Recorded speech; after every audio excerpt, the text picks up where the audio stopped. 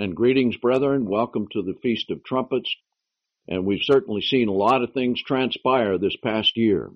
And every year we get closer and closer to the fulfillment of the events that are prophesied in the Bible.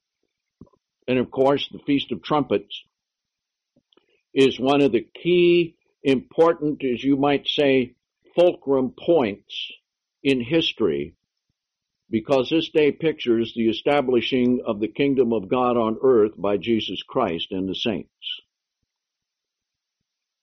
Now, let's come to Leviticus 23, but let's also understand all of the holy days are connected. The Sabbath puts us in contact with God. The holy days tells us what He's doing. So and let's understand something about the holy days. Though they seem unimportant to the world, they are absolutely important to God. Because what people don't understand about the holy days is this. Every one of the holy days pictures an epical, historical event that God fulfills. For example, the Sabbath. Right after the creation of man, it was given as a day of rest, sanctification, and holiness. It was an epical beginning of man and his relationship with God. And then we come down to the Passover, epical historical event with Abraham. With the children of Israel, an epical historical event with the killing of the firstborn, the destruction of Egypt, and then the first day of the Feast of Unleavened Bread, the Exodus to leave. Pentecost, the giving of the Ten Commandments, an epical historical event. And then we come right down through the New Testament with all of these. Passover, the greatest event to take place from the beginning of the history of the world, the prophecy of the death of the Son of God who would save the world from sin, happened on the Passover day.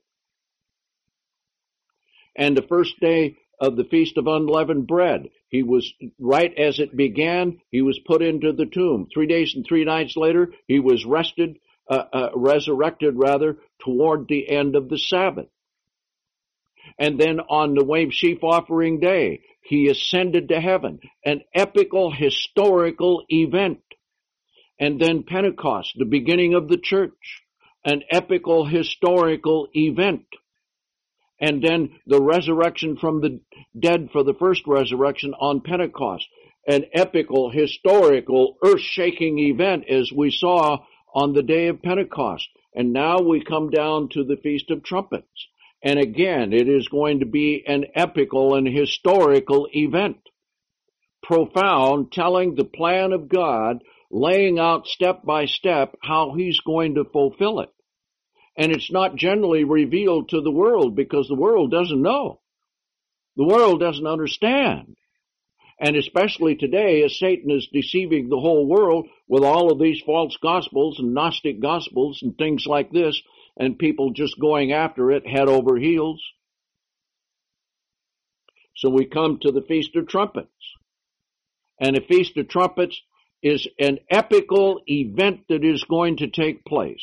Now let's come to Leviticus 23 and pick it up here in verse 23. And the Lord spoke unto Moses, saying, Speak unto the children of Israel, saying, In the 7th month, in the first day of the month, you shall have a Sabbath. So all the holy days are a Sabbath, a memorial of blowing of trumpets, a holy convocation. No servile work is to be done, and to make an offering made by fire unto the Lord. And so with all the holy days, because these picture major events that God is going to do, these are special. And we should bring an offering that is special to God. And we should always realize that we are to seek first the kingdom of God and His righteousness, and then the blessings that God gives us then are to be reflected in the offerings that we give to God. So you know all about that, and brethren, just realize that we try and use everything that God sends us to preach the Word of God, to publish the gospel, to send out books to people, to help them in their circumstances. And we are not here to build an organization. We are not here to build up the name of any man. We are here to preach the truth of God, to help and serve the brethren, and to make known the Word of God as much as possible as God will open the doors for us to reach out to the world, which we're doing in a very dramatic way with the book Occult Holidays or God's Holy Days, which, and in there it contains all of the plan of God. It is a fantastic book, having an impact on people such as never has been in recent years. So keep all of that in mind when you send in your tithes or offerings for the holy days, and remember that God is able to give back to you in blessing, that all of us will have sufficiency in all things. So at this time, we'll take a pause and we'll take up the offering.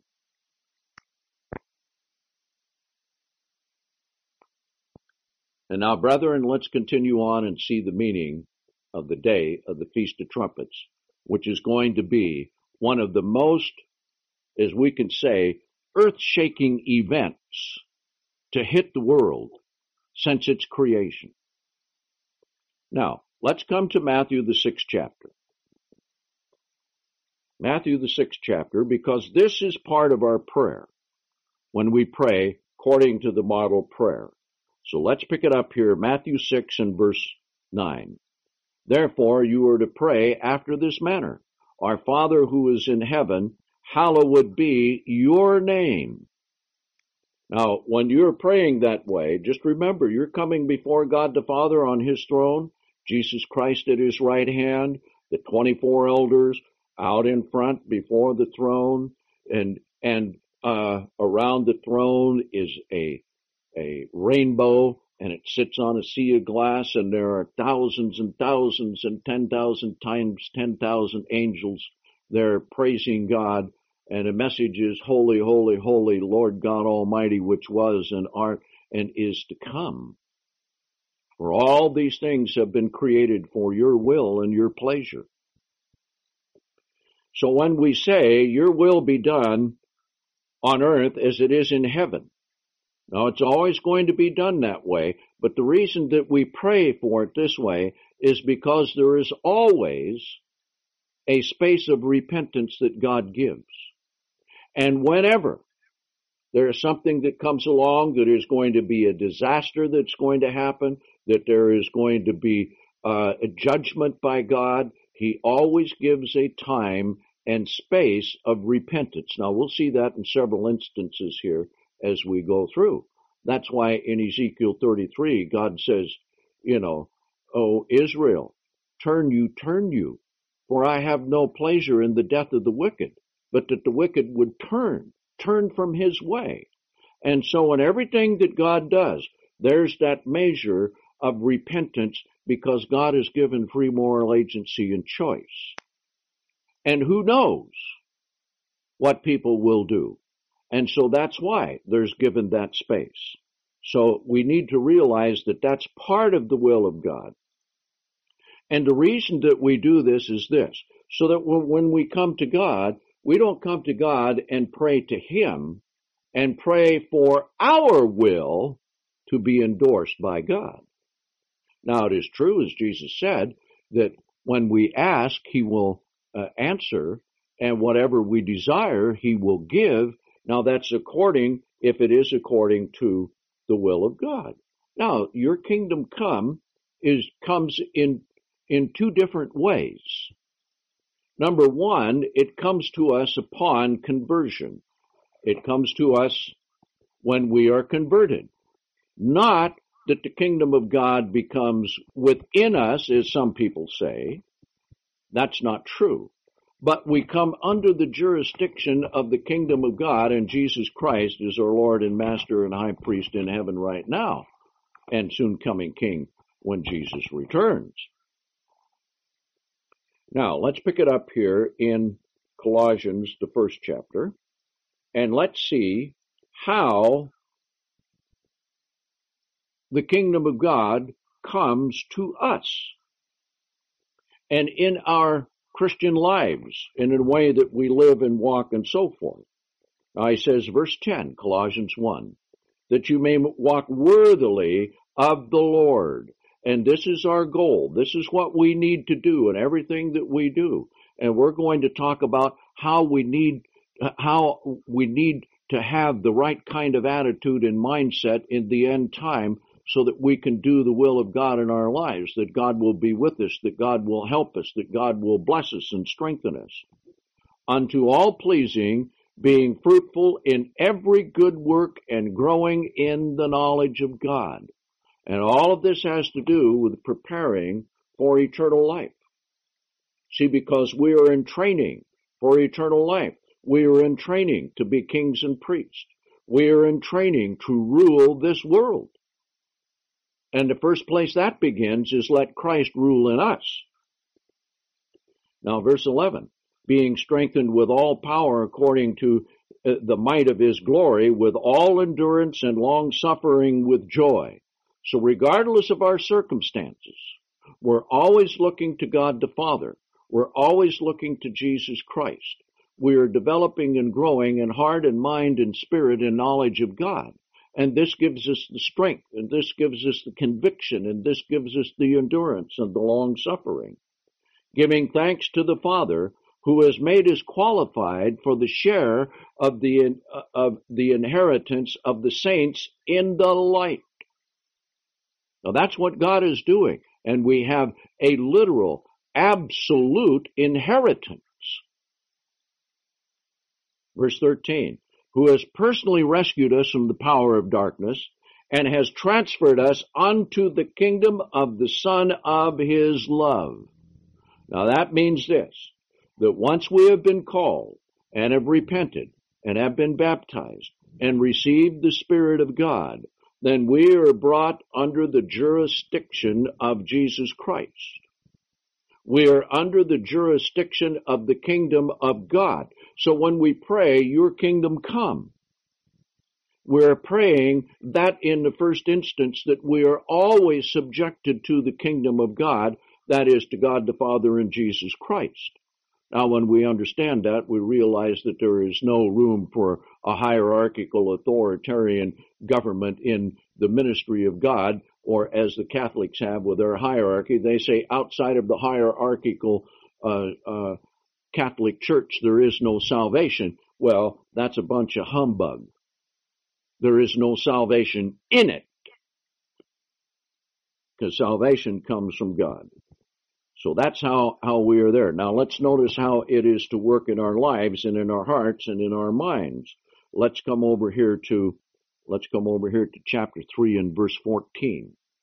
And the reason I'm going through these things is so that we can see how do we have the attitude to face all the horrendous things that are going to take place as pictured by the Feast of Trumpets. We've had hurricanes hit America. We had the tsunami. We've had earthquakes. We've had wars. And as we're going to see, that's just a start. Because what the Feast of Trumpets pictures, and the intervention of God, and the kingdom of God coming on this earth, and God's judgment on the world. Because just as the Passover pictured the judgment of God against all the gods of Egypt and against the firstborn in Egypt, so likewise, from the time of Pentecost down through trumpets, it pictures the judgment of God on this world, and it is going to make what happened in Egypt look like child's play. Now, chapter 3, verse 14. Above all these things, and he lists all the character things as we covered during the Feast of Unleavened Bread, put on love, and that is the key. You must be fortified with the love of God by loving him with all your heart, all your mind, all your soul, all your being. And you're going to hear me say that over and over and over again, because that is where our strength comes from, because that is where we're going to receive the resolve. That is going to guarantee that we will be faithful unto the end. That will give us the mindset, as we're going to see here in a little bit, that we need to have to be able to be faithful to Christ in the face of the worst disasters that are going to come upon the face of the earth. Now, granted, many of us who are older, God is going to spare us. He's going to take us to the grave in peace, and that'll be our place of safety. That's fine. That's all part of God's purpose. But there are those of us who are going to have to live through it. And we're going to have to be strengthened with the Spirit of God. And you're not going to be strengthened when you see these things happening, and all of a sudden you start praying, and all of a sudden you start studying. Too late. You have to build and develop the character now. Verse 15, let the peace of God rule in your hearts, to which you were called into one body, and be thankful. And let the word of Christ dwell in you richly. Now that's the whole key, because we're to live by every word of God. We're to live by the words of Christ. We're to have his words dwelling in us richly. Now let's look at it this way. If Christ is going to dwell in us, which he is, and God the Father is going to dwell in us, which he is, then the words of Christ ought to richly dwell in us too. Because that establishes our minds, establishes our hearts, establishes our thoughts, and gives us the defense against all the events that are going to take place in the world. Because you need to be defended here, mentally and spiritually first. Now notice,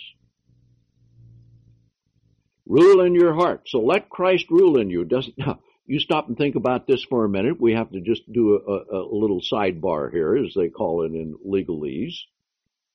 Christ is to rule you, not the ministry.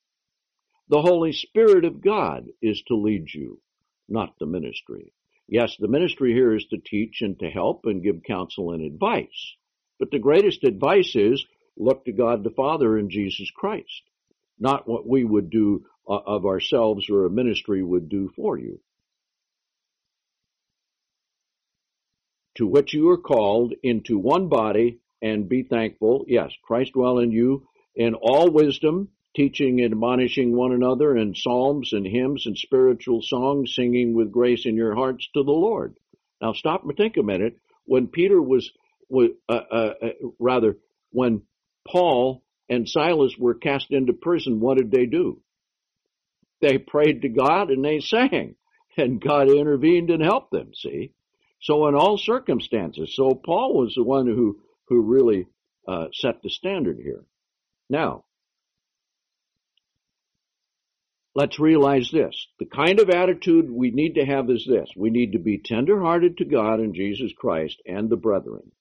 Now then, we need to have a mind and a forehead of flint toward all the evils and troubles that are coming in the world. Let's see what God told Jeremiah. Now, Jeremiah had a really lonely ministry.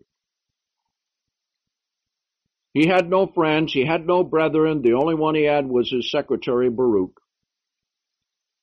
And you read through the book of Jeremiah and see the things that Jeremiah went through. And God knew it was going to be difficult. So here's what he told him. Jeremiah 1 and verse 15. For lo, I will call all the families of the kingdom of the north. Now in the end time, God is going to call all the nations. He's going to gather all the nations, says the Lord. And they shall come, and they shall sit every one on his throne at the entering of the gates of Jerusalem, and against the walls thereof, round about, and against the cities of Judah. That is all the armies of Nebuchadnezzar. And I will utter my judgment. Now we're going to see that ties in with also the Feast of Trumpets. Against them, touching all their wickedness, who have forsaken me, and have burned incense to other gods, and worshiped the works of their hands. And those two things apply to us today as never before.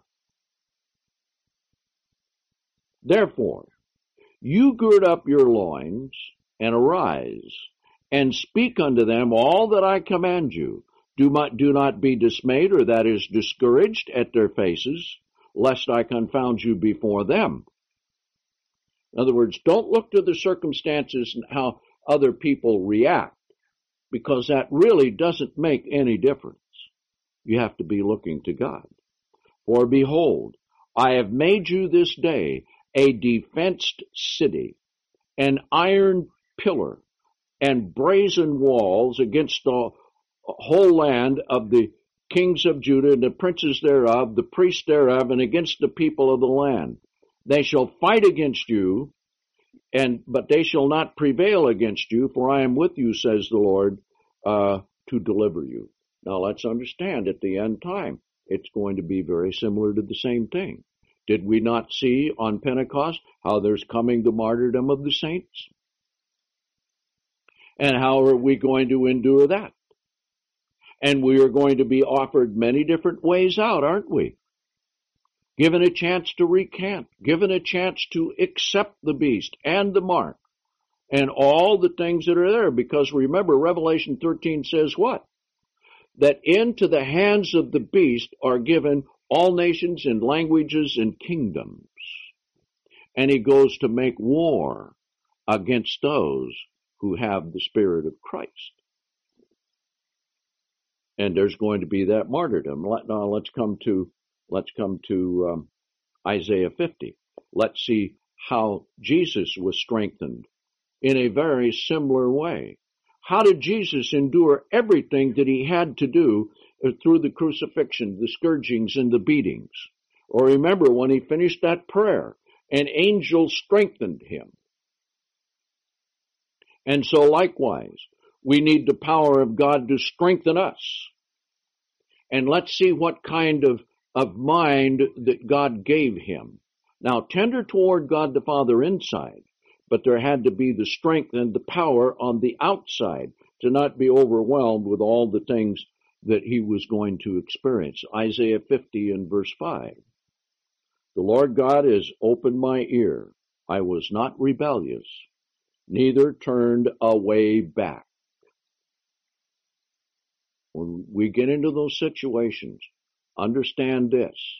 If you have opened the door for Christ in your mind, and Christ rules in your heart and mind, you have closed the door to turn back. It's exactly what happened with Christ. Now notice, so that he could do this. I gave my back to the smiters. That's a scourging. And my cheeks to them that pluck off the hair, where they beat him and pulled his beard and smashed him in the face. I hid not my face from shame and from spitting. Therefore, the Lord God will help me. Therefore, I shall not be confounded. Therefore, I have set my face like a flint, and I know that I shall not be ashamed. So this is the only way we're going to be able to face these things in the future. Let's come to Ezekiel, the 3rd chapter, and let's see what God told Ezekiel. Now, of all the prophets, the two that had the most difficult ministry to do were Jeremiah, but Ezekiel had the worst one of all. And if you read the book of Ezekiel, just take and read a couple chapters every day and think about what he had to go through. Think about what he had to endure. Now, let's pick it up here in verse 4. Ezekiel 3. And he said unto me, Son of man, go, get you unto the house of Israel, and speak with my words unto them. We are not sent to a people of a strange speech or a hard language, but to the house of Israel. Not to many people of a strange language and of a hard speech, whose words you cannot understand. Surely, had I sent you to them, they would have hearkened unto you. But the house of Israel will not hearken unto you, for they will not hearken unto me. Now, the reason is this. When, as Jesus said, that lawlessness shall be multiplied and the love of many shall grow cold, there are going to come a time of great evil. And people are not going to want to listen to the truth of God. That's why God has to intervene with the events that we see here. That's why God sends the two witnesses and their ministry. So we're talking about big, earth-shaking events that are going to take place. For all the house of Israel are impotent and hard-hearted. Behold, I've made your face strong against their face, and your forehead strong against their foreheads. As an adamant harder than flint, I have made your forehead. Fear them not, neither be dismayed at their looks, though they be a rebellious house. Moreover, he said, Son of man, all the words that I speak to you receive in your heart, and hear with your ears. Then he was to preach that. So this tells us that when we come down to these times, we are not to back off from the message of God. We are not to make it softer and easier so that we don't offend people. Because Jesus said many are going to be offended. And it's going to be a time of great trouble and great difficulty. Let's see what it's going to be like. Great, now, historical events of a magnitude that is unimaginable to human minds. If you think the destruction of the tsunami was great, or if you think that some of the volcanic actions that we have had are great, or the earthquakes, or the floods, or the storms, hang on. Because they now know that global warming is a general warming of the whole solar system. Even Mars is having a global warming experience, and of course, there's not one single gas-driven car up there, is there? Nor factories with huge smokestacks belching out carbon dioxide, right? Yes. Now, there are two electrical satellite vehicles up there, and surely they are not causing Mars to have a global warming experience. And all of this is part of the things leading up to the time of the end. And all of this is going to upset the weather even more. Now let's see something that's important concerning the day of the Lord. Matthew 24, and he says here, verse 15, Therefore, when you shall see the abomination of desolation spoken of by Daniel the prophet, whoso reads, let him understand. Let those who are in Judea flee into the mountains. The one who is on the housetop come not down to take anything out of his house. Let the one who is in the field not turn back to take his garment. But woe to those women who are expecting a child, and those who are nursing infants in those days. Pray that your flight be not in the winter nor on the Sabbath. So here again, even in the midst of great trouble and difficulty, what does God say? Remember the Sabbath day, keep it holy. Then there shall be great tribulation. Now how great? Such as not has been from the beginning of the world until this time, nor shall ever be again. How many ministers have used, events are speeding up. We really need you to send in more money so we can preach the gospel. We got to hurry and get this done and hurry and get that done. Because what they do is that they want to speed up the day of the Lord so they can kind of glory in their own self-predictions of it. And those are the prophecies that Paul said would fail. And they've all failed, haven't they? Why? Because they're not relying on God and they're not looking to the outline of God as God has said. Now, it hasn't happened yet because we have not comprehended how great God is going to let the kingdom of Satan become before he intervenes directly. And we don't know how many people God is going to call and lead to repentance between now and that point. See, because God is interested in mercy and not sacrifice. But when the time comes that God says it's going to happen, because it's under the authority of God the Father and Jesus Christ. It is going to happen. So preachers and men are not to get out there and say, oh, hurry, the day of the Lord is coming. And you look back at all the events. Jesus is going to set his foot on the earth in all these different years. Never happened, did it? Why? Because they're not willing to put it in God's hands to let it happen. So here's God's answer to them. Amos 5 and verse 18. Woe unto them that desire the day of the Lord. To what end is it for you? For the day of the Lord is darkness and not light, as if a man did flee from a lion and a bear met him, or went into a house and leaned upon the wall, his hand upon the wall, and a serpent bit him. So he's telling us very clearly, there is not going to be any relief once this starts. Yes, we'll see, Psalm 91, that God will protect you. But also, up to a certain point, because there's going to be a martyrdom of the saints. And this is why we have to have the mind and attitude that Jesus Christ has. So we ask for a tender heart before God the Father and Jesus Christ, and loving the brethren and each other. But we ask for a forehead of flint against all the evil and against all the things that are coming. Because if you get emotionally involved in all these events, as we're going to read about from here on, that's going to literally turn this world upside down, you will not be able to handle it. So we need to ask God for the strength so we can handle it. Now, verse 20.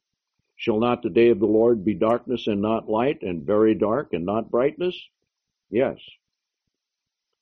Now let's come to Zephaniah, the first chapter. And verse 13. Therefore their goods shall become booty, and their houses a desolation. They shall also build houses and not inhabit them. They shall plant vineyards and not drink thereof. The great day of the Lord is near. It is near.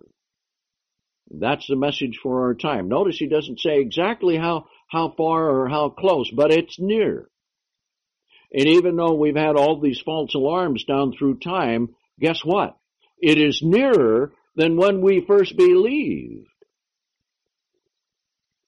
And hastens greatly, even the voice of the day of the Lord. The mighty men shall cry there bitterly. That day shall be a day of wrath, a day of trouble and distress and wasteness and desolation, a day of darkness and gloominess, a day of clouds and thick darkness, a day of the trumpet, because it is a memorial of the blowing of trumpets. And actually the fulfillment of the Feast of Trumpets is reserved for the end time and the very day of the Lord. There's only one fulfillment of the Feast of Trumpets that we find in the Old Testament, and that is in 1 Chronicles, the 5th chapter, when the temple was dedicated, and on the Feast of Trumpets, God put his presence in the temple. The only other fulfillment is the return of Christ. Against the fenced cities, no defense is going to help. Against the high towers, doesn't matter what weapons you have. I will bring distress upon men, and they shall walk like blind men, because they have sinned against the Lord, and their blood shall be poured out as dust, and their flesh as dung. And as Jeremiah said in Jeremiah 25, the Lord has a controversy with the nations. He's going to bring them all to Jerusalem. And in that day, the dead will be from one end of the horizon to the other end of the horizon. Now let's see if we can at least begin to grasp this.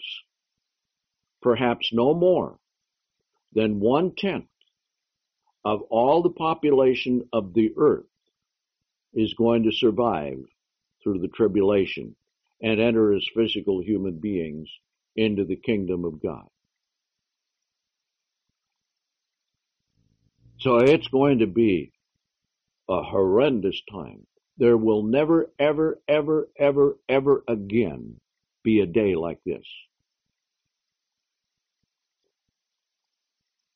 Verse 18, their silver and their gold shall not be able to deliver them in the day of the Lord's wrath, but the whole land shall be devoured by the fire of his jealousy, and he shall make even a speedy riddance of them that dwell in the land. Now God is going to spare some. There will be some who will escape. That is true. Let's come to Joel, the 1st chapter, and let's see again the warning concerning the day of the Lord. And all the way through here, it is a day that has never, ever had a historical parallel. Not even in the destruction of Jerusalem. This is going to be a worldwide event. Not like it was in Egypt where he dealt with just one nation, but this is all nations, all peoples. And so when we understand the plan of God, we need to realize it covers the great and the major events in the Bible. And God has given us the knowledge and the understanding of it. Now here, Joel 1 and verse 15. Alas, for the day of the Lord is at hand, and as a destruction from the Almighty shall it come. And it's going to come. Chapter 2 and verse 1. Blow the trumpet in Zion. Now, I don't know what's going to happen when that Feast of Trumpets is fulfilled, and we'll get to the book of Revelation here in a minute and see how it unfolds step by step by step. But, blowing of the trumpet, sound an alarm. So that means continuously blowing it. In my holy mountain. Now, where's it going to start? It's going to start from Mount Zion in heaven above, and the sound and the trumpets and the blasting is going to come from God. And we'll see how that's going to be here in just a bit. For the day of the Lord comes, it is near at hand. A day of darkness, of gloominess, a day of clouds and thick darkness, as the morning spread upon the mountains, a great people and strong.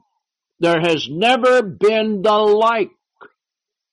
We're going to see in Revelation 9, huge armies, and one of them 200 million. And God is going to judge the world, and God is going to judge the nations, and they're all going to fight against Christ. There has never ever been the like, neither shall there be any more after it, even unto the years of many generations. A fire devours before them, great modern weapons that we have today. Behind them a flame burns. The land is as a garden of Eden before them, and behind them a desolate wilderness. Yea, and nothing shall escape them. The appearance of them, the appearance as the appearance of horses, and we'll read the fulfillment of that in Revelation in just a bit. So shall they run. Like the noise of chariots on the tops of mountains shall they leap. Like the noise of the flame of fire that devours the stubble. As a strong people set in battle array, for their face the people shall be much pained, and all faces shall gather blackness because of all the events that's going to take place. They shall run like mighty men. Now, I've read articles recently where they're trying to improve the battle worthiness of troops on the ground, where they have armor that they cannot be penetrated with weapons, where they have medication put right into the garments themselves. So if any wound happens, it immediately starts working to heal it and keep them from getting any infection. They are working on putting chips in the minds of the soldiers to be able to give them instant recall, to make them better in battle. So one is talking about here, we could not picture this in the past until now we know what it's going to be like. They shall climb upon the wall like men of war. They shall march everyone on their own way. Just go straight ahead. And they shall not break their ranks. Neither shall one thrust against another. They shall walk every man in his path. And when they fall with the sword, they shall not be wounded. Isn't it amazing that today, that's exactly what they're working on? They shall run to and fro in the city. They shall run upon the wall. They shall climb upon the houses. They shall enter in at the windows like a thief. The earth shall quake before them. Now, I want you to kind of, if you can, turn on the vision of your mind to see what an awesome event this is going to be. The heavens shall tremble. The sun and moon shall be dark, and the stars shall be withdrawn from their shining. And the Lord shall utter his voice before his army. For his camp is very great. For he is strong that executes his word. For the day of the Lord is great and very terrible. That is awesome for all the power and destructions that's going to take place. Who can abide in it? That is, live in it. Now notice, whenever it comes to that point, there's a space of repentance given. Therefore also now, says the Lord, turn you even to me with all your heart, with fasting, with weeping, and with mourning. And rend your heart and not your garments, and turn to the Lord your God. For he is gracious and merciful and slow to anger, and of great kindness, and repents him of the evil. Now this is a message directly to the children of Israel, of the 144,000 who repent and are saved on that next to the last Pentecost. Let's come to Isaiah 13. And again, it's talking about the day of the Lord. Now let's understand something. It is a day of judgment, of death, of destruction, such as never has been since the creation of the world. And this day is going to be talked about all the way through the millennium. Everybody is going to remember this day as we now remember what happened to Egypt. Because what happened to Egypt on the Passover and the events leading up to the Passover is going to happen to the whole world. The events leading up to trumpets and the return of Christ. Now Isaiah 13 and verse 6. Howl ye, for the day of the Lord is at hand. It shall come as a destruction from the Almighty. Therefore all hands shall be faint, and every man's heart shall melt. They shall be afraid, pangs and sorrow shall take hold of them. They shall be in pain as a woman that travails. They shall be amazed at one another, their faces shall be as flames. Behold, the day of the Lord comes, cruel, both with wrath and fierce anger, to lay the land desolate.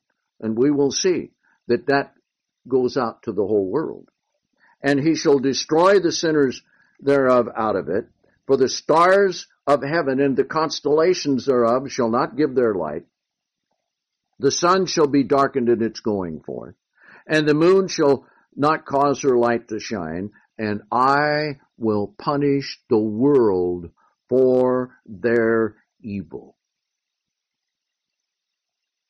So that's why God is letting all the evil just increase, giving everyone a chance to have their fill of evil, whatever it may be, but also giving an opportunity of repentance if they would. And I will, and the wicked for their iniquity, and I will cause the arrogancy of the proud to cease, and I will lay low the haughtiness of the terrible. Now that's the beast and false prophet and Satan the devil. And I will make a man more precious than fine gold, because 9/10 of the population is going to die in these events that are going to take place. Even a man than a golden wedge of Ophir. Therefore, I will shake the heavens and the earth and remove her out of its place in the wrath of the day of the Lord, says the Lord of hosts, in the day of his fierce anger. Now let's come to Isaiah 24. Isaiah 24. Here's what God is going to do. He's going to literally shake this earth in a way that has never been. Let's pick it up here in verse 18. Isaiah 24 and verse 18. And it shall come to pass that he that flees from the noise of fear shall fall into a pit, and he that comes up out of the midst of the pit shall be taken in the snare. For the windows from on high are open, and the foundations of the earth do shake. And we're going to go to Revelation here in just a minute and see that take place. The earth is utterly broken down. The earth is clean dissolved, or that is torn asunder. Great earthquakes are going to hit the earth. The earth is moved exceedingly. It's going to affect the orbit of the earth. It says, and the earth shall reel to and fro like a drunkard, and shall be removed like a cottage, and the transgression thereof shall be heavy upon it. And it shall fall and not rise again. And it shall come to pass in that day, says the Lord, that I will punish the host of the high ones that are on high, all the leaders of the world, all of the powers and principalities of Satan, the devil, and the kings of the earth upon the earth, and they shall gather together as prisoners gather in the pit, and shall be shut up in prison. And we're going to see God is going to entrap them in that war. And after many days they shall be visited. Then the moon shall be confounded, the sun shall be ashamed, when the Lord of hosts shall reign in Mount Zion and in Jerusalem before his ancients gloriously. And of course the ancient ones are going to be all of those who have been raised from the dead. Now let's come back to the book of Revelation. And let's pick it up where we left off in Pentecost, because remember, all the holy days are connected one with another. And between Revelation 6 and Revelation 7, that after the heavens roll back as a scroll, and this is what we just read about here in the Old Testament is going to take place, and after the martyrdom that has taken place, then there comes a space of time of repentance in chapter 7, where the 144,000 and the great innumerable multitude are then sealed, waiting for the next Pentecost. So from Pentecost, when they are converted, to the last Pentecost, a space of 1 year, these are the laborers who were hired at the 11th hour. Now they're going to be saved. They're going to enter into the kingdom of God. Then we come to chapter 8. Now, let's picture this as running from trumpets to trumpets. From the next to the last trumpets to trumpets. And as we come down in time, when the resurrection takes place, there are still 4 months left until the Feast of Trumpets and its fulfillment. So we have here a whole year. And if our estimation of time is correct, it is a 13-month year. So it gives a little more space of time. But here's what happens. Here's how it's fulfilled. We read a lot of it, but here is how it's going to be fulfilled, beginning with next to the last of the Feast of Trumpets down to the last of the Feast of Trumpets before Christ and the saints put their feet on the earth. Now let's begin. Revelation 8. And when he opened the 7th seal, there was silence in heaven for the space of a half hour. So there's, again, a time, a respite. And we read of that back in Joel, the 2nd chapter, a time of repentance that God always gives before he starts pouring out his wrath. Now, we'll talk about the wrath of God here a little bit later. Then I saw the 7 angels who stand before God, and 7 trumpets were given to them. And another angel who had a golden censer came and stood at the altar, and much incense was given to him, so that he might offer it with the prayers of all the saints upon the golden altar that was before the throne. Now this is a time all the brethren are going to, all the saints are going to be calling out to God day and night. There isn't going to be any laxness in prayer in these days. There's going to be almost constant prayer. Oh Lord, help me. Oh Lord, watch over me. Oh Lord, spare me. Oh, give me strength. Let my mind be fixed. Let me have the same attitude as Jesus Christ in Jeremiah and Ezekiel to withstand all the events that we're going through, you see. So they're coming up before God. And the smoke of the incense went up before God from the hand of the angel, ascending with the prayers of the saints. So we're all directly involved in this. And now here's what's going to happen. God begins fighting against men who are led by Satan and his demons. He's going to fight against them with his angels. Now here is direct intervention from heaven above. Everything else that took place in Revelation, the 6th chapter, were all of those things that took place because of the efforts of men and their armies and so forth. And those seals that were opened ended then with the 6th seal and the revelation of the sign of the Son of Man in heaven above. Now God begins to deal in a different way, because this is the day of the Lord, from trumpets to trumpets.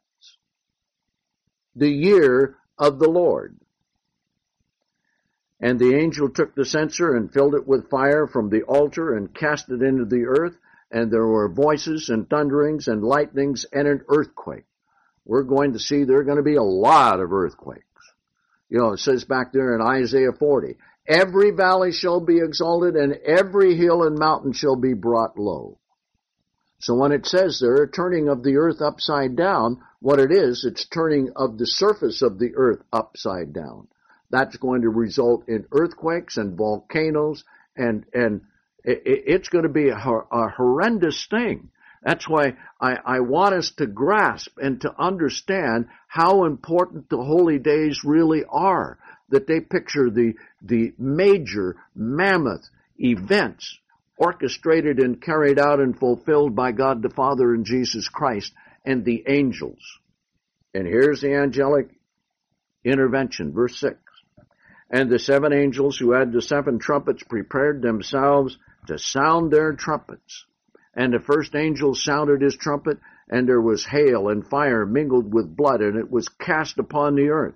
And 1/3 of the trees were burned up, and all the green grass was burned up. Now, what's going to happen with all the hail and darkness and everything? Well, there are going to be a lot of rainstorms that'll come right after that. Just like we see every year, right? We see fires out here in California, burns up grass. See fires in forest and the mountain areas. We see fires in Florida and all of that. And then what happens after that? The rain comes. And then floods and destruction. Now, verse 8. Then the second angel sounded his trumpet, and there was cast into the sea, as it were, a great mountain burning with fire. And 1/3 of the sea became blood. Now, with all of these things taking place, and all of those who are dying on the earth because of them, those who survive are going to be firmly convinced that this must be war from heaven, which it is. There's no convincing about it, you see. And that the aliens are preparing to invade the world, which they are, Jesus Christ and the saints. And as I mentioned on Pentecost, when they see the resurrection take place, and I think they're going to see the resurrection take place, all these people being taken up to the sea of glass. Well, I'm getting a little ahead of myself here in the flow of the events. But nevertheless, they're going to be absolutely convinced of this alien invasion and an asteroid hitting the earth, because that's what is being described here. A great mountain burning with fire. An asteroid hits the earth. Think of the tsunamis. Think of the earthquake. Think of what's going to happen then. And when that happens then, 1/3 of the sea became blood. So it doesn't affect the whole earth yet. It's in different areas of the earth. So if we can look at the orb of the earth and kind of picture, well, it happens here, say, in the Atlantic Ocean or in the Indian Ocean. Then it happens later over in the Pacific Ocean and so forth. Here's what's going to happen. 1/3 of the living creatures that were in the sea died. and a third of the ships were destroyed. You think about the giant mammoth ships they're building now. Be destroyed. Think about all of these tankers carrying the oil. Be destroyed and split open. Verse 10. The third angel sounded his trumpet, and there fell out of heaven a great star, burning like a lamp. And it fell on a third of the rivers, and on the fountains of water. And now the name of the star is wormwood. So because they wouldn't obey God, and they martyred the saints, God is going to give them the bitterness of their way back to them. And a third of the waters became wormwood, and many men died from drinking the waters because they were made bitter. They're going to be so thirsty, they're going to say, oh, let us drink of it. If we live, we live. If we die, we die. Then the fourth angel sounded his trumpet, and a third part of the sun was smitten, a third part of the moon, and a third part of the stars, so that the third of them were darkened, and a third of the day did not shine, likewise part of the night. This is why God has to intervene. He is showing exactly what he is going to do. Now, all of this that I read up to this point through verse 12 are just softening up the world for what is coming. Because as God says, he's going to judge the world. He's going to judge the inhabitants thereof. He's going to judge the nations thereof. And in a final analysis, we're going to see he gathers all nations together. And they are going to fight against Jesus Christ and fight against the saints. So these are huge worldwide events that are taking place. Now verse 13, and I looked and I heard another angel flying in the midst of heaven, saying with a loud voice, Woe, woe to those who are dwelling on the earth, and whose voices are the remaining trumpets of the three angels who are about to sound their trumpets. So you see, it intensifies and gets greater, and men are going to be mad in their thoughts, desperate in what they are going to do, motivated. Now you see, because the angels of God have done this, now Satan gets permission for the legions of his demons who are bound in the abyss to be released, to strengthen men so that they will fight even more, to give them strength and power and energy, and to release, as we will see, a secret weapon. And this is what's going to happen. As we read back there in Daniel, the 12th chapter, the king of the north is going to come against the king of the south, and then when he's there for a while, he's going to hear of troubles from the north and from the east. And he is going to go and make waste against them. So Revelation 9 is the fulfillment of this. And he's going to have an awesome secret weapon. Now, let's begin. Chapter 9 and verse 1. And the fifth angel sounded his trumpet. This is the first woe. And I saw a star that had fallen from heaven to the earth, and there was given to him the key of the bottomless abyss. That's where the demons are in prison. And he opened the bottomless abyss, and there went up smoke from the pit, like the smoke of a great furnace. And the sun and the air were darkened by the smoke of the pit. So here come out all of these millions and millions of demons, bound in there, now ready to fight against God, ready to fight against whoever that they are directed against. This is going to be a mad frenzy. Then the locusts came upon the earth from the smoke, and power was given to them, as scorpions of the earth have power. So they are going to go out, and it's going to be a secret, occult, major weapon against all the forces of the north and the east. And temporarily they're going to have a victory. And it was said to them that they should not damage the grass of the earth, because see, all the grass burned up, but now because of the rain and things that comes along, in spite of all the destruction, the grass still grows. So here months later, the grass has come back, and now it said, don't damage the grass nor any green thing because the trees come back, or any tree, but only the men who have not the seal of God in their foreheads.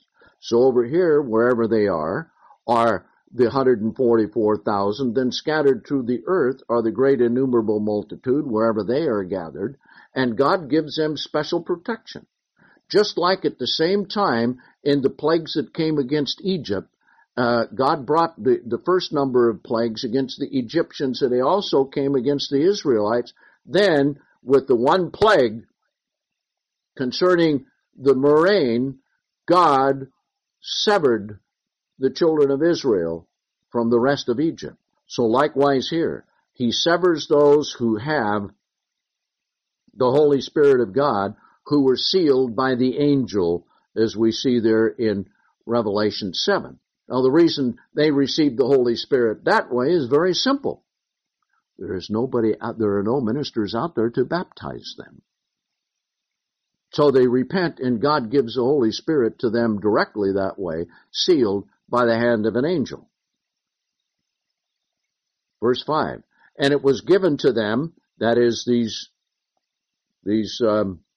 satanic powers, that they should not kill them, but that is the enemy, but they should torment them 5 months. And the torment was like the torment of a scorpion when it stings a man. So they are going to be virtually paralyzed, hardly able to move, and it will take them 5 months to recover. Now, when they recover, we're going to see what happens. Just picture this. This is sent to Russia and China and India and Southeast Asia and Japan and Mongolia, and Kazakhstan and Uzbekistan and all of the stands that go to the east, and against all the Muslim countries there involved. So they're going to have this come upon them. They're going to think, boy, this is fantastic. We have stopped them in their tracks, but it's only going to last for 5 months. And during that time, verse 6, in those days men will seek death, but will not find it. And they will desire to die, but death shall flee from them. And the appearance of the locusts was like horses prepared for war, and on their heads were crowns like those of gold, and their faces were like the faces of men, and they had hair like women's hair, and their teeth were like those of lions. They had breastplates like iron breastplates, and the sound of their wings was like the noise or the sound of chariots, and drawn by many horses running to war. And they had it in their tails like scorpions and stingers, and they were given power to injure men with their tails for 5 months. Demonic weapons used by men possessed of demons going out to battle. Now notice verse 11. They had over them a king, the angel of the abyss. His name in Hebrew is Abaddon, and his name the Greek name is Apollyon. So this is Satan the devil. The first woe is past, so there comes a respite. And behold, after these things, 2 more woes are still to come. And the 6th angel sounded his trumpet, which is the second woe. Now then, they recover from their 5 months of the super secret weapon inspired by demons that have them paralyzed for 5 months. They're able to recover. They're able to gather their armies. Now, they begin to launch their super secret demonic weapons. So now we have demons against demons. Angels of God against men and demons. Men against men, demons against demon, all carrying out the will of God. And I heard a voice from the 4 horns of the golden altar that is before God, and it said to the 6th angel who had the trumpet, loose the 4 angels that are bound in the great river Euphrates. So God has demons buried in the earth, imprisoned there for a certain time, a certain thing to be done.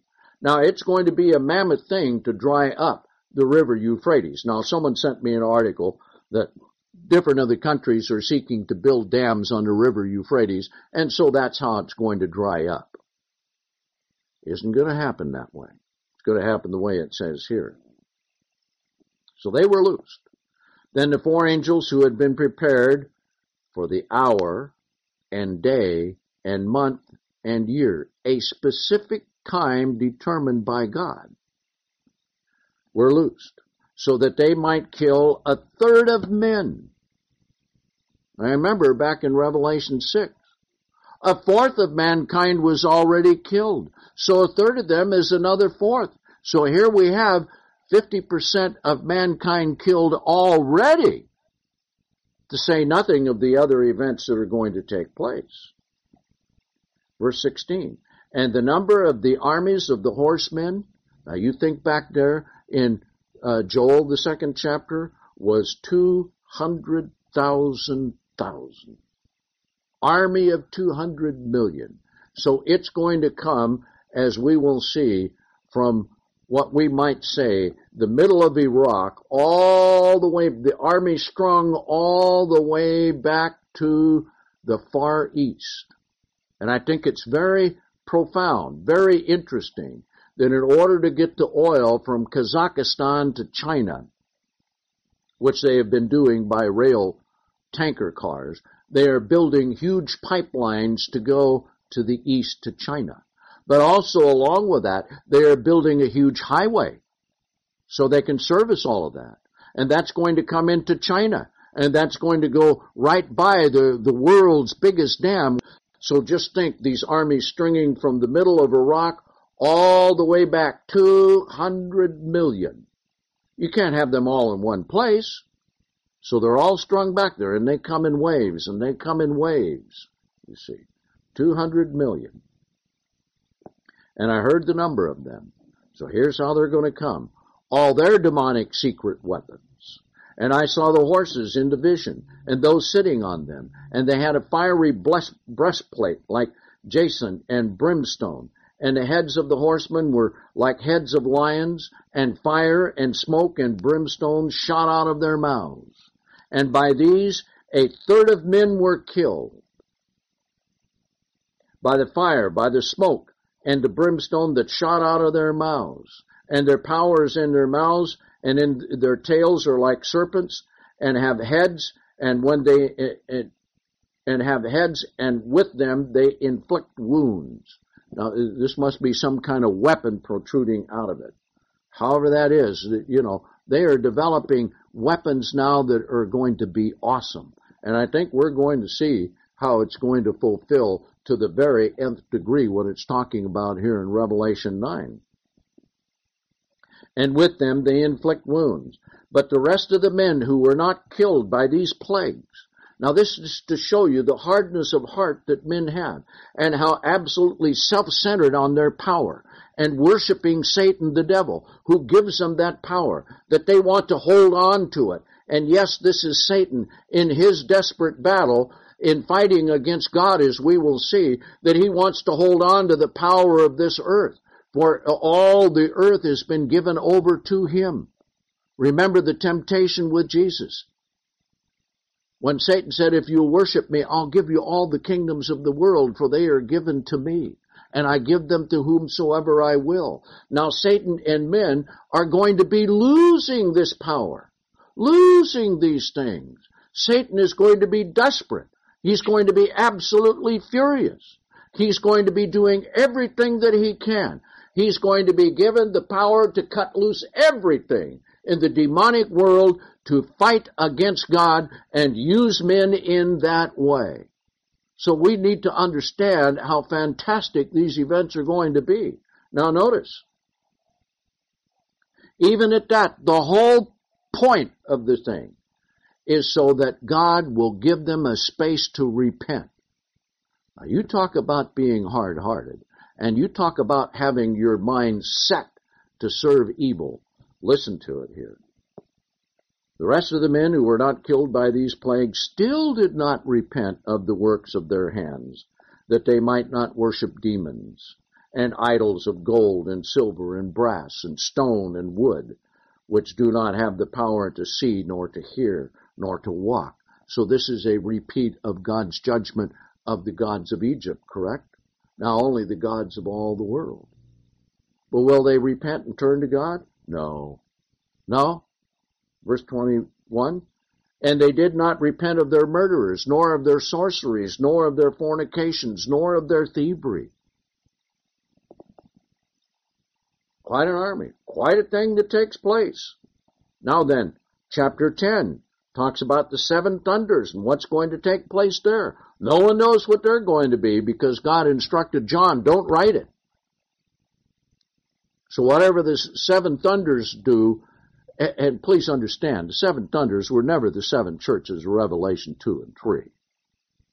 We're way down into the last year before Christ sets his feet on the earth, and it has nothing to do with the churches. These have to do with the angelic powers of God. Then we come to chapter 11, which we've already covered. The sea of glass is there. The armies have been all fighting. The resurrection takes place. They see all the saints up there, and they get together and they say, oh, we're being invaded by invaders from outer space. Let's gather together. Let's quit fighting each other. We're going to see that in just a minute. We've got to gather to fight this. Look at this. Sitting there, and it's got to be over Jerusalem, doesn't it? Because he gathers all the armies to where? The valley of Megiddo, doesn't he? And he treads out the winepress of the fierceness of his wrath. And the blood is going to rise to the horses' bridles. Just think, 5 to 6 feet of blood of the carnage of human rebellion against God. So that sea of glass has got to be up there. Now let's come to Revelation 15. Let's bring us up to date here. After we're all resurrected on the sea of glass, all the saints are then going to see the final judgment against God and against the wickedness of man, against the nations of the world, and against Satan and his demons. After all that we have been through, after all that the saints have gone through, beginning from Abel clear down to the two witnesses who were the last two resurrected, everything that the saints have suffered through, all of those who have been martyred, lost their heads for the word of Christ, burned at the stake because of the evil of the beast and the false prophet, and the evil of Satan's religions and armies down through the history of the world. They are going to be resurrected as spirit beings, and we are all from the sea of glass going to view the 7 last plagues of God, which is his final judgment for the nations of the earth before the kingdom of God begins. Now let's pick it up here in verse 5 and verse of Revelation 15. And after these things I looked, and behold, the temple of the tabernacle of the testimony in heaven was open. The direct intervention of God with his angels. This is the final sequence of battle that's going to take place. The 7 angels who had the 7 last plagues came out of the temple, and they were clothed in linen, pure and bright, and girded about the chest with golden breastplates. Now remember, this is going to come upon the armies that are right there. The other armies are spread all the way to the east, so they are going to come then, as we will see in Revelation 19. And one of the 4 living creatures gave to the 7 angels 7 golden vials full of the wrath of God who lives into the ages of eternity. And the temple was filled with smoke from the glory of God and from his power, and no one was able to enter the temple until the 7 last plagues of the 7 angels were fulfilled. Then I heard a loud voice, chapter 17 and verse 1, from the temple say to the 7 angels, Go, pour out your vials of the wrath of God upon the earth. And the first angel went and poured out his vial unto the earth. And an evil and grievous sore fell upon the men who had the mark of the beast, and upon those who were worshiping his image. Now, we've had many, many sermons on the mark of the beast. We'll have more before it's finally instituted. But the first judgment is given against them. Why? Because they gave up their free will to the beast with the mark and to Satan the devil. So they're the first ones going to be hit. And the second angel went and poured out his vial into the sea, and it became blood. All the oceans of the world, like that of a dead man, and every living soul in the sea died. So you see, when God begins to repair the earth, there's going to have to begin the healing water that flows from Jerusalem to the east and to the west and is going to heal the whole ocean. Amazing thing. Verse 4. And the third angel poured out his vial upon the rivers and under the fountains of water, and they became blood. Now, as we're all watching this and seeing this going on, and there are going to be some people say, oh, how could a God who is a God of love do this? Let's reverse it. How could men and demons do this to a God of love and not expect judgment back upon themselves? Let's go on. Here's how the angels view this. Here's how we're going to view this. Then I heard the angel of the waters say, you are righteous, O Lord, who are and was even the Holy One, in that you have executed this judgment. For they have poured out the blood of the saints and prophets. Now God honors that. And his judgment is given all at once. He has stored up this last generation for this judgment. Just like Jesus said, this generation shall not pass away until all these things be fulfilled. And this is the generation. This is the one that we are looking at today. And it's going to come. And you have given them blood to drink, for they are worthy. And I heard another voice from the altar say, yes, Lord God Almighty, true and righteous are your judgments. And the fourth angel poured out his vial in the sun, and power was given to it to scorch men with fire. So there's going to be a big burst from the sun, and this heat is going to come like a great flash upon the earth, where it talks about back in one of the prophecies, 7 times hotter than normal. So this great flash is going to come and scorch men. Now, there are going to be some who will survive, who will not be out in the open, but whoever is in the open, it's going to burn them. And then these men were scorched with great heat, and they blasphemed the name of God who has authority over these plagues, and did not repent to give him glory. You talk about hard-hearted. You see. Now think about this. If these evil men, inspired of Satan, the devil, and demons, can set their will to not repent, don't you think we ought to go to God and ask him to give us the tenderheartedness toward him and Jesus Christ and the saints, but have minds of pillars of brass and iron and flint to withstand all these things that are coming and to be able to stand firm for God? You know, too many people give up easily on God because it's not comfortable and it's not the kind of nicey thing that I've always wanted. Well, listen, it isn't going to be nicey. You need to understand that. Now notice, they blaspheme who has authority and they didn't repent to give him glory. And the fifth angel poured out his vial upon the throne of the beast. And his kingdom became full of darkness, and they gnawed their teeth because of the pain, and blasphemed the God of heaven because of their pains and sores, and did not repent of their works. See, in every case, God gave them a chance to repent, but didn't do it. And the sixth angel poured out his vial into the river Euphrates, because after it was dried up once, then it came back and flowing again. So now it's got to be dried up again, so that the way of the kings of the rising of the sun might be prepared.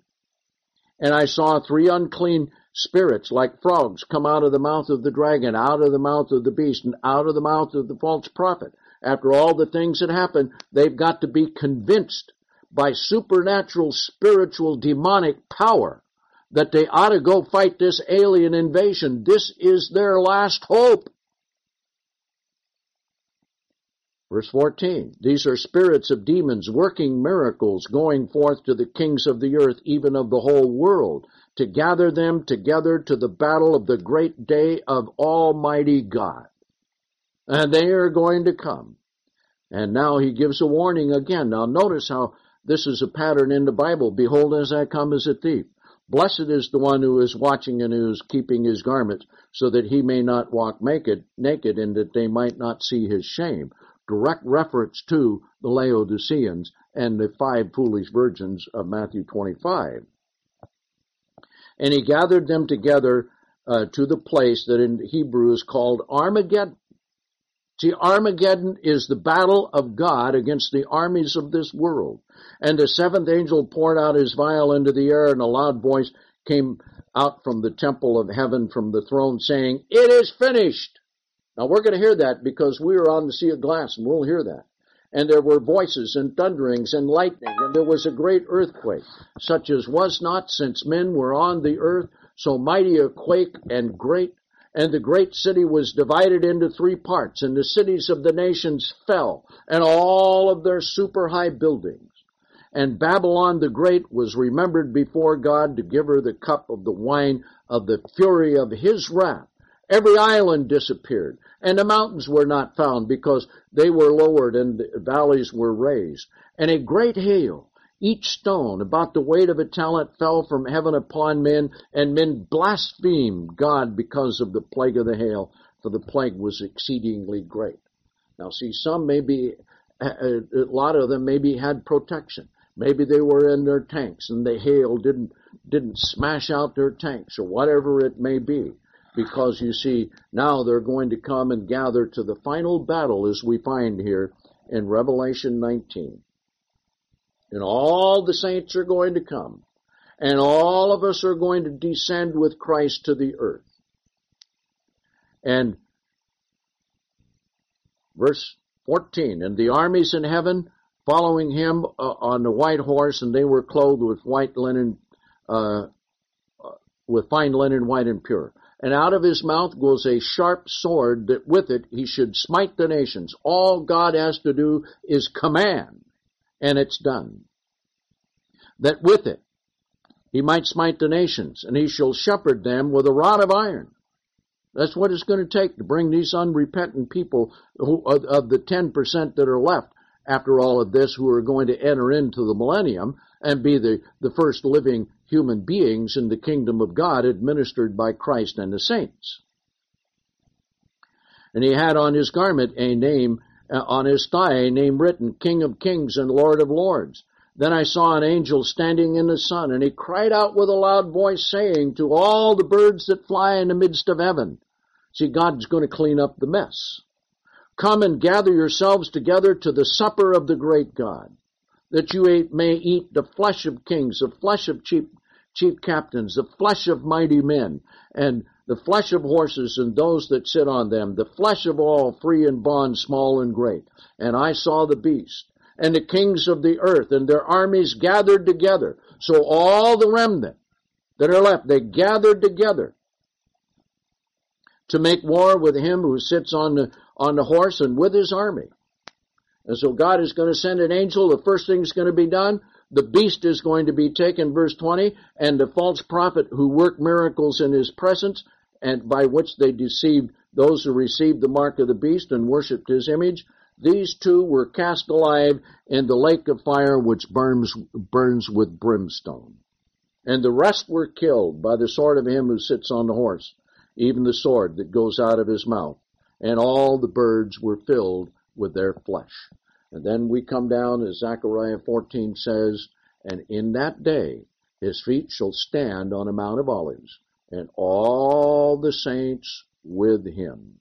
And then the next major, most important event from the time of the Garden of Eden is going to take place as pictured by the Day of Atonement.